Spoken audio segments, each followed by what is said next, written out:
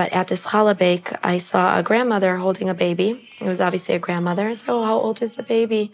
2 months old, and babies touch everyone's hearts. I came around talking to her and quickly understood that the baby's mother gave birth on her own. The baby's father is kidnapped in Gaza. The mother's obviously enveloped in love from the family and everything, but nothing could take the place of the trauma she's going through inside and has gone through. This is Chapters, a podcast dedicated to exploring our story. Who am I and what am I meant to be doing in this world? Perhaps through listening, understanding, questioning, we better understand our own story.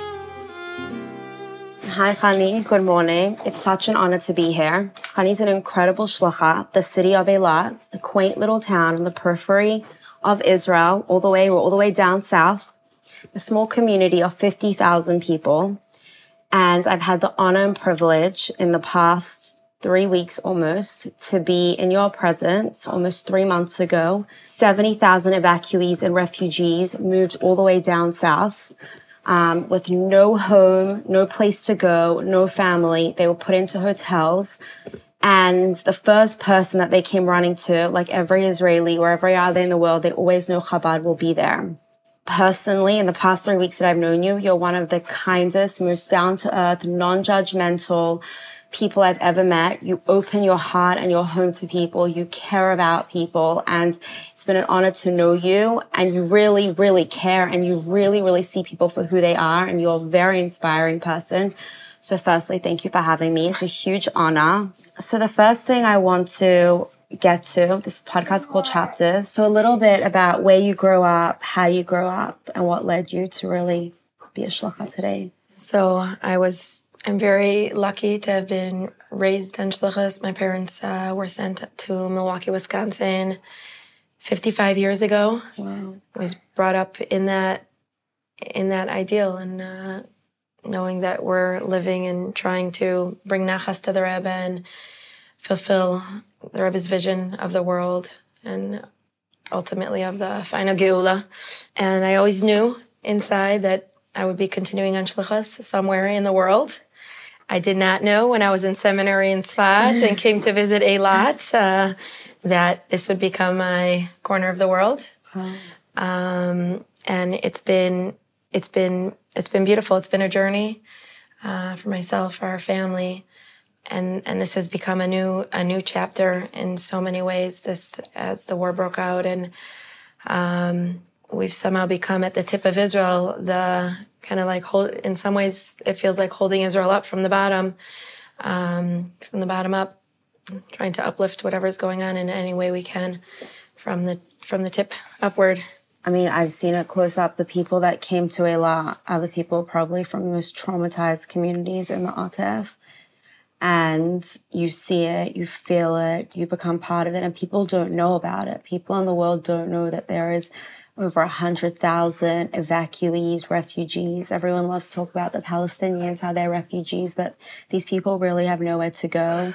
And they're living in hotels in one bedrooms. What was the first weeks? Like the first week, what was that like? So, if I look back at the beginning of the world, things have evolved so much to what the needs were in the beginning and what they are now. The first weeks was just frantic, first of all, people just surviving and in absolute shock. And we all were. And that was without coming firsthand with firsthand contact with terrorists and terror and death. But people were coming here, I mean, very blank faces, just hollow looks. If I'm talking about survivals of the Nova Festival, Eilat people or non-Eilatis, and also the people just racing here from kibbutzim and then being evacuated by the government from cities and kibbutzim and yeshuvim around Gaza. And the first needs were very physical, clothing, very basic necessities, very basic clothing, basic just the things any person needs to survive, toiletries. Very quickly, after a few days, a huge need came around laundry. These hotels aren't set up to, it sounds like, oh, they're going to hotels. that sounds like a wonderful life. It's actually hotels, I think we all know, going on vacation for a day or two or three, and then you come back home and you need your normalcy. And then to do it with kids and families and to have come without anything. So laundry became a huge, huge necessity. It caused fights. It caused a lot of stress. Just, as you don't have any control of your environment, and then just you're cleaning clothes for your children. And, hotels are set up for, maybe they have a laundry service for a few guests that are interested in doing laundry. They are not set up for big families, and I'm constantly needing laundry. And so, one washing machine for whether it's 300 families or 550 families, and the lines and the fights it would create between communities. So that became a huge need. And so helping facilitate washing machines in hotels, so that instead of one machine for 550 families, we had one on each floor so one machine for 55 families, until we were able to up it to 2 machines per floor, so 2 machines for 55 families. But that need, slowly with time, and then after we had started that initiative and the city kicked in and was able to take care of that. Again, all these things took a few weeks to get over a month to get just the basic necessities met. And then the need very, very quickly became the children. We need just the relief for the parents that their children are taken care of, that they have. It took a very long time to set up, any sort of school system or GAN system for them. I remember it was the first week when the war broke out, and first of all, the whole country was in some sort of fear, locking doors and not sure, where the next terrorist would walk in on. So there was a certain fear in people really locking down all over the country. I mean, people talk, till this day, you could hear 2-3 weeks, nobody left their homes. And here in Eilat, we were, in one hand, in a bubble. I wouldn't say the fear didn't exist, but we were also put straight into action because there were so many people with such needs. And now I also remember at the beginning of the war, the first few weeks, the first month at least, the amount of reservists that were called up and into the Eilat area, because it was far enough not to get missiles here, to have so many soldiers called up and in open areas. They needed somewhere further away. And the whole Eilat region is known anyway for the amount of bases, because there's just open regions for practice and getting ready for war. So we had hundreds of thousands of soldiers out, not in bases. The bases weren't built to outfit so many, so they had them out just in open areas, open training areas, sleeping outdoors.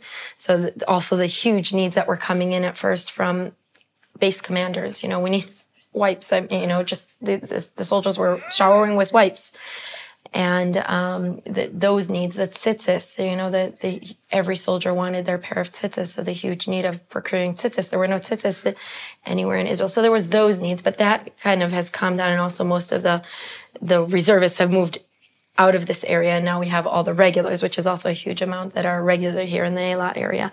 But and the need has just continued to be the children programming, and now we see just the huge emotional need of everyone, the families, the women being so long without homes, without being able to touch a fire, boil a pot of pasta for your child. Hotel food isn't that fun for an extended period of time. Imagine living with an allergy, just a picky child or a non-picky child, being able to just cut up a salad for your child.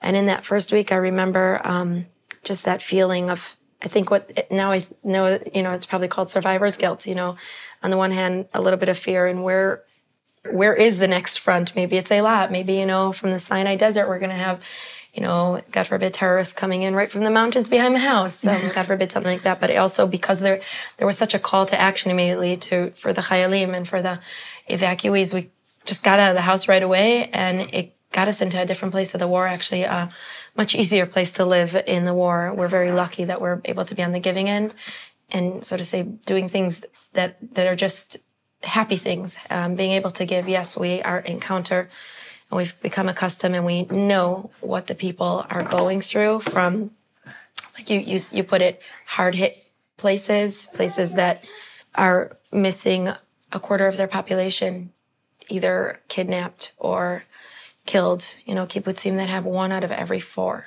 is either kidnapped or killed. That's huge. You encounter, there's no person that wasn't personally affected.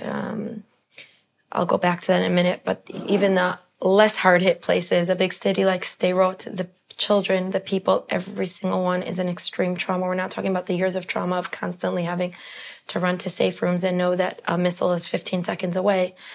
So they're already living with this extreme trauma, and then to have your city infiltrated and the municipality infiltrated, your police station overcome, and with the plan and leaving your homes and evacuating over 30 dead bodies, having to see that, children seeing dead bodies of people they know in their city.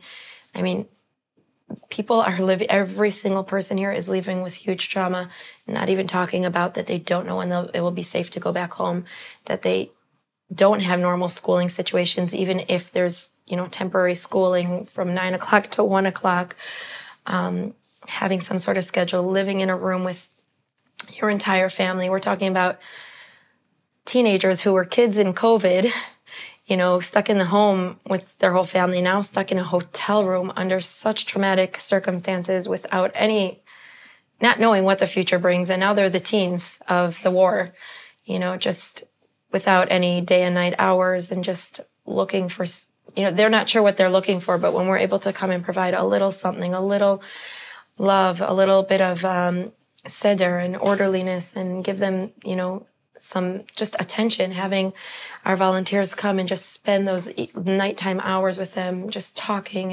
and just showing them that the world Jewish community is thinking about them constantly and wants to give them that's very, very uplifting to the people. And that it's very, very significant. It's not just like, oh, we're just coming to tell you something. No, it actually uplifts and changes what's going on inside their lives. And also, so that's the same thing with the mothers and the children, being able to provide programming, whatever we can, whether it's, our regular moadonim and mini camps that volunteers are able to come and make personal relationships with children on a regular basis. And the children know they'll show up tomorrow and the next day and the next day, and they'll bring interesting things and art and things for us to do, or even the English. The kids have really, really enjoyed all our volunteers. And this firsthand. Chana has, the way I met Chana, the privilege of meeting Chana is Chana came here as a volunteer to just help in any way she can. And she's done a tremendous job with the children, everyone who she comes in contact with. And this is Chana, and all the volunteers who have come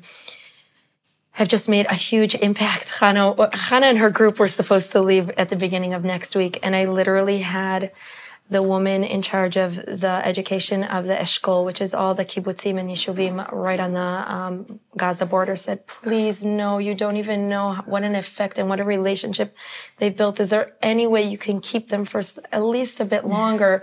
It's been too short, and the children have built such beautiful relationships. So that's what's going on. I feel like that was one long run-on sentence. No, you're amazing. Like, there are certain images that you told me in the first week, that fact that like Chabad is like raising money to put washing machines into 5-star hotels. Like, these images, the fact that like Imal Kachvat, which is one of the nicest hotels, well, now it doesn't feel like such a nice hotel. It's run down by children, and it's not at all easy for the hotel staff. People are run down. It's not easy knowing every single guest in your hotel by name, the amount of children that are there in bicycles and riding toys in the halls, the noise level, animals in these 5-star hotels, having children, have a tantrum and run down your office. But the hotels have done amazing things. You see kids with tags of the hotel, and they each have a job that they're in charge of, whether it's, keeping the safety of other children, or they're in charge of cleaning up the lobby and, feeling that they are important and they have some sort of, chore or something in charge of. And that's just the amazing things that the staff has been able to evolve and do, things that they never dreamed of doing as hotel staff. The CEOs of hotels printing tags for the kids and thinking of ideas. How can we just make it a little better and a little better? Even though the hotels themselves, the industry is suffering greatly, literally don't know how they're going to come out of this, and how long this is going to last either. But it's been a journey and a privilege in many ways for everyone involved, because, like I said, we get to really touch. People have been so hurt what's been interesting, what's been happening is that people are coming here, a certain vulnerability, but also certain openness, because anything that was familiar until October 7th, anything familiar is not familiar anymore, the entire world as we knew it. And so there's a certain just reshaping our world and our thinking, and the huge part of that becoming relationships and seeing what does that mean, and just also the soul thirsting for something, some sort of explanation, which there is no explanation for, and we're not going to give God any excuses of any explanation. Just please, just as fast as this happened, turn it around. Only you could, Hashem. Hashem can erase this just as it started. Umacha Hashem dima me'al kol panim. That's exactly what we know will imminently happen, and change this right back to so much better than it was even before. And we know that God is the only one that can do this. But in the meantime, people are coming with a certain just shock and openness, and any warmth that they're given, it just has tenfold or 100-fold effect and support and meaning at this time. I find it amazing that like some of these kibbutzim are some of the most secular kibbutzim in Israel. And like we come in and I've seen them like just, it's completely transformed. It's so beautiful to see them like connect to you and want to have a relationship with you in a place that I think formerly that wouldn't have been the case, especially not a few months ago. Right. And the people from the kibbutzim are saying this straight out. You know, I was talking with a couple from one of the extremely hard-hit, which they all are, but an extremely hard-hit kibbutz, who was saying, you know, at a Shabbat, a musical challah bake, and, you know, just sitting there on the side and watching the children and even the adults just enjoying touching the dough and making challah. And he was talking to me, a couple, and they were saying, you know, what people don't understand is we understood the Palestinians. We were there. We taught our children to love them, and we thought that the more we would give them and the more understanding and compassion, that is what would change things. And we taught our children that these are good people, and they're, you know, even people to have rahmanism, to have mercy on. And we raised our children that way, to think about their neighbors who are, you know, just a few meters away. And people like you, we wouldn't have looked your way. They said this to me. And, wow. As liberal as we may have been, it was a very limited liberal, whatever felt good to us at the time. And suddenly we see that within our own world, we couldn't embrace something that's so close to us. And now having that come and be a comfort, it's a real comfort, and not for any purpose other than just trying to be there for our fellow Jew.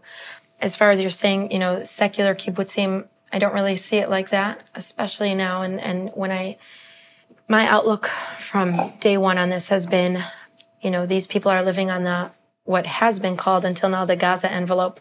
But I really view this as Otef Israel. I think everyone now sees it as the Israel envelope, the communities enveloping Israel. And these communities, whether we knew it and whether they knew it, and was speaking with them, I'm hearing from them that they themselves didn't recognize it, that their day-to-day living, however they chose to live, they're going to sleep and waking up and going through their day-to-day mundane life, seemingly not at all spiritual or not at all connected,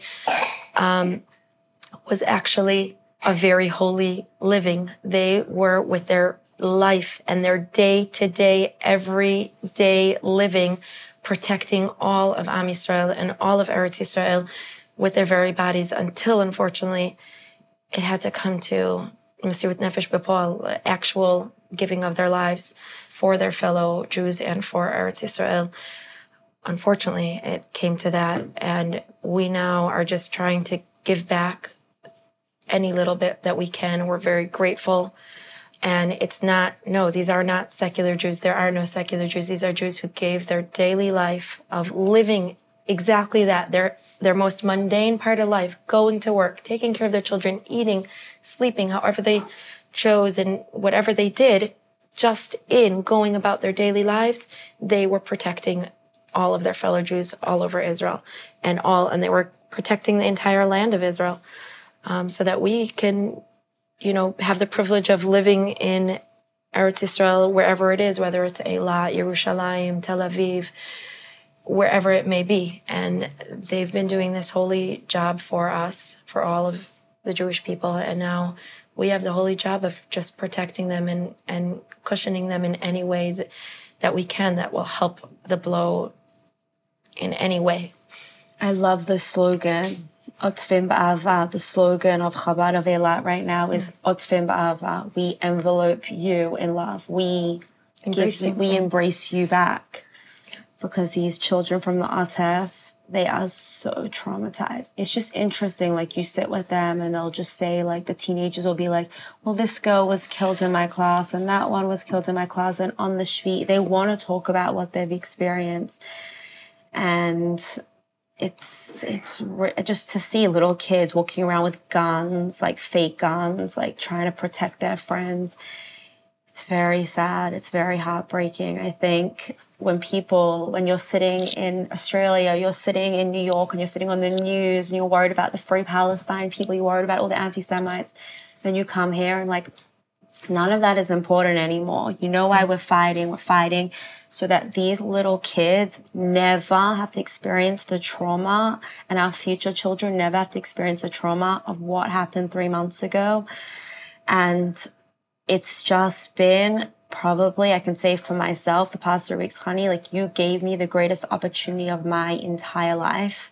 And it's so true that just doing the little things. It's really cute. The other day I was sitting on the couch with one of these girls. She's like, I'm Chabad. She's like, what's Chabad? I'm like, the Rebbe. And I'm like showing her pictures of the Rebbe. She's like, I've never heard about the Rebbe. And it was just so nice to like these people that I would have never encountered them. Like through all the pain, it's like we've created such beautiful relationships with these people, and it's been such a blessing. I don't know, how has it been for you? How's it been for your community, your family? I would say it's also a blessing. I wouldn't say it's not hectic. There's been different stages of the war. The first few, at least 2 months, was just really nonstop adrenaline, and it's still nonstop, but not, somehow I guess we got into some sort of getting used to and finding some sort of system that works. First of all, we are so grateful for the groups of very mature young women, young men who have come and just given themselves for a month at a time. We can't do it less than a month, because you build relationships with these children, and you need to be there. You can't just waltz in and out of their lives. And if we're going to be there to support them, we need to do it in a way that really supports them, and that's good for them, and not necessarily, what works for the volunteers or for those who want to give. We're trying to give in a way that's significant. And these volunteers have come and taken, a month out of their professional lives. We're dealing with mainly, thank God, mature young men and young women who are working in their professional lives and coming and giving their all to not just the children. I see it to the women, to the families. It's moving to the chayalot and the chayalim who are working with them, that we're embracing the entire family. We found some sort of normalcy within the franticness. We're inundated with Jewish communities around the world who would like to find a way to help. Sometimes it takes a little bit of creativity to figure out how we could connect what the help that communities are able to give or would like to give to what is actually needed on the ground, because the greatest need is just the regular programming. But they feel so embraced also when a Jewish community somewhere in the world would like to just pamper with, just taking care of the women. You're saying the children and how they're going to be after this, but they actually, one of our first lines that we're realizing are the parents. They need to be healthy to be able to be there for the children. Just embracing the parents, the mothers and the fathers who are raising these children and are right now, we know what that's like when you yourself are just in absolute shock or need to recover from some sort of trauma, and being available, trying to be available in a healthy way for your children all through that. And at the same time, not even having a home base or even a plan for the next week or month, and knowing when you'll go back to a home, when you'll be able to rebuild or build afresh what that normalcy looks like. So we are just trying to give and embrace in any way we can. And these hugs from the Jewish communities around the world are extremely helpful, but nothing's enough. That's what's hard, is like you give and you just know you have to give so much more. So there is no stopping. And you're asking how we do it. It's because we are lucky to be able to see the immediate results. We get to see the connections made and how deeply it affects. And so it just helps us to be able to just not stop. And as long as there's a need, to be able to keep doing programming and be able to just keep figuring out how we can give something more and more.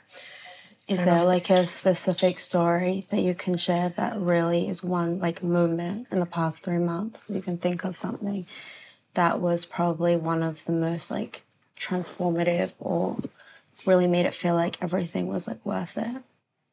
You know, it's hard to say one moment, because every single moment, like you just see every connection, it just really uplifts. I think it's the moments when, especially more in the beginning, now I've kind of gotten used to it and I kind of have a theory around it of where that came from. But, in the beginning when we would come in and, do a program or talk with people, and the people we're interacting with are just so, so grateful in a way that just doesn't seem equal to what we're, so to say, giving. And just saying how much it's moving them. So it's those moments when people are just so grateful for what seems like almost nothing on my part, until I realized that something about what we have in us, the way we grew up, and our fellow, it's immediately felt around us. I think this is what we nursed from the Rebbe's outlook on our fellow Jew, on the world, on chinuch and education, and on ourselves, that it's just, people feel it. People feel that we are truly there for them. We're in the moment with them. We're not looking at them as another person, but as part of us and as part of our whole. And I think they feel that it's very, very genuine, and that we're coming with love and sincere feeling what they're going through, even though we can't really understand it and feel it, but we're there with them. Just how Hashem is with the Jewish people in their time of tzara, of great need, and each Jewish person is with their fellow Jew in this terrible time. We feel it from the world around, how the Jewish world is just can't relax right now. Their eyes and hearts are here in pain and in the suffering with the Jewish people here, and just trying to do something to alleviate somewhat some of what's going on. I don't think people really realize how deeply affected every single person is, how much trauma people are living with on the day-to-day. We had volunteers here, a couple of our male volunteers who were working with teenagers and younger children, and they had already been here for a month and a half in Israel, in Yerushalayim, and on army bases, and working, doing war things and working with people. And then they came here for a weekend. We needed some more staff. And they came here and they're from their first day working with the kids here. They said, oh, we haven't encountered something like this. Every single child has a story and lived through, like, now we're understanding what this war is. This war is just multitudes and multitudes of lives changed forever. There's so much work to do, but I feel like being in Eilat like this, I'm sure there's so much work. I feel like sometimes it's not like, what are you doing? You're sitting and beating with kids and talking with kids. But this is like where the work is. These are the kids that have been through everything, and like you see it in their eyes, and like through this experience, you realize like obviously making food, but actually like having connections to these people and like giving them love and making them see firstly that we're from Chol, we're from out of Israel, and we love and care about you. That, even yesterday, this lady came up to us and she was like, the fact that you came from Chol, it's not even about the tambourine making. She's like, thank you for coming and being here, and thank you for being there for us. And it was like so simple. And they were like, it was really special to see that people just want to realize and to be heard what they've been through. So this is the work. Thank you, Chanie. I have no words to explain to you. You were asking me about a story. I don't know. I don't see it as a story. There's so much like this that's happening. But last week at the musical Challah Bake, which is a huge opportunity for people to just touch dough. We originally thought that we were making these challah bakes for kids when we started them at the beginning of the war. And it was like, okay, how many kids are in the hotel? Okay, 200. So we bought 200 pieces of challah and 200 pans and, made arrangements with the chef for, that amount of kids. And then we used up our dough for 3 challah bakes at the first challah bake because the amount of adult fathers with guns strapped on them and grandmothers and grandfathers and, the chayalot and everyone making the challah and being like, oh, thank you. And this is our first time touching, being in the kitchen.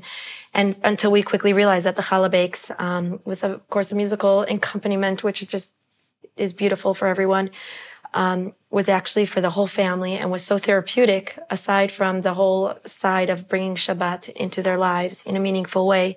And at last week's challah bake, we were saying goodbye to a kibbutz that was moving on to they were very hard-hit kibbutz, and they were moving on to their new temporary homes, which means for the next 2 to 5 years, in another community where the government is setting them up. So it was a very emotional time. It's a very scary time for the kibbutzim. They've been in a bubble here in Eilat, being able to somehow land somewhere that's kind of cut off from the rest of the world, isolated in some ways. And there's been difficulties with it, but there's also been just sort of a calm holding time before they're starting now kind of building their real lives in apartments and having to face reality and having the reality set in. But at this challah bake, I saw a grandmother holding a baby. It was obviously a grandmother. I said, oh, how old is the baby? 2 months old, and babies touch everyone's hearts. I came around talking to her and quickly understood that the baby's mother gave birth on her own. The baby's father is kidnapped in Gaza.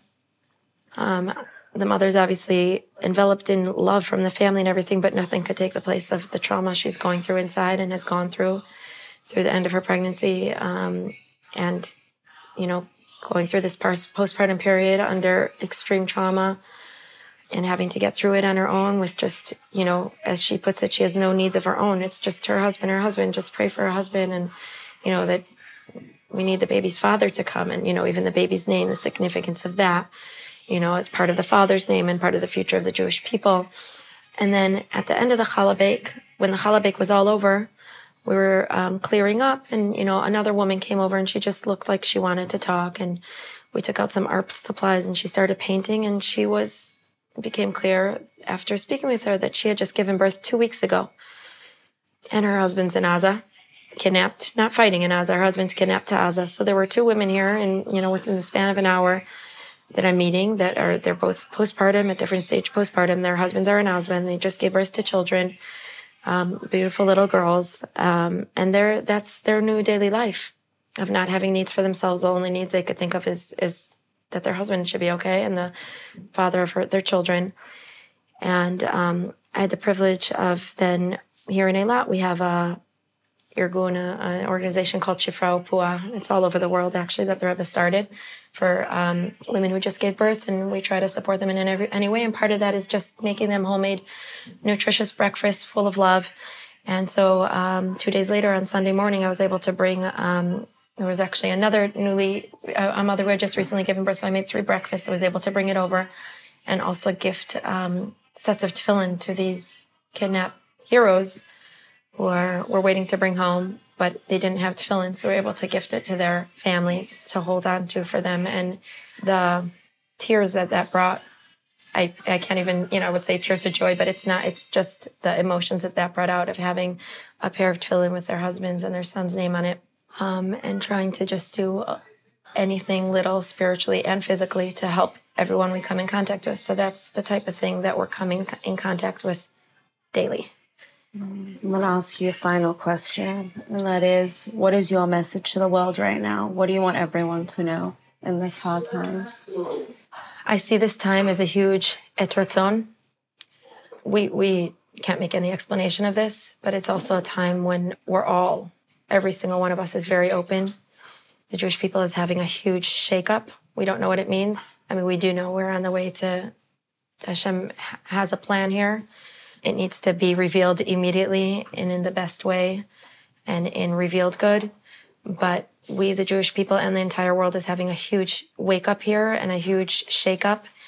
And everyone's very open. our neshamas are all very open, and that openness is also making us affect each other so greatly, like this huge fire out of each person that's just, you touch someone and it just ignites them.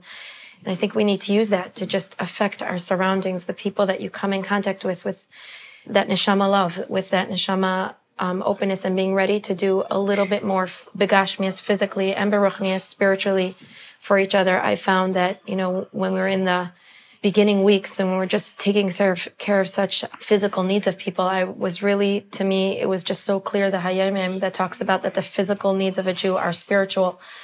But then I quickly had to also find a place of kaiches for myself. And I went back to that place.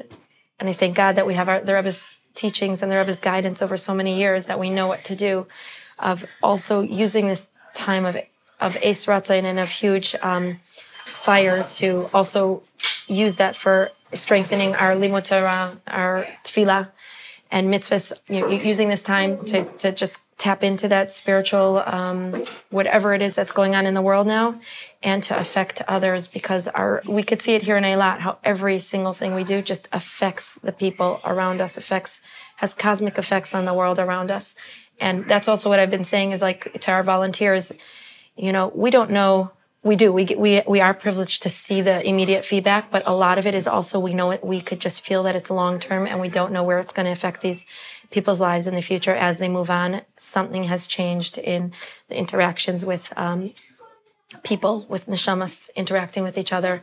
It's going to be going on with these people and taking them to new places as they move on, and that we are sure of. I don't know if I answered your question, but... No, it was beautiful. Thank you so much. Maybe very soon to the complete victory with Go'olam, Tchias HaMesim, and only rebuild good in the world. Thank you for everything, Chanie. Amen. Thank you. Thank you. You've been wonderful. You're amazing. Thank you, everyone.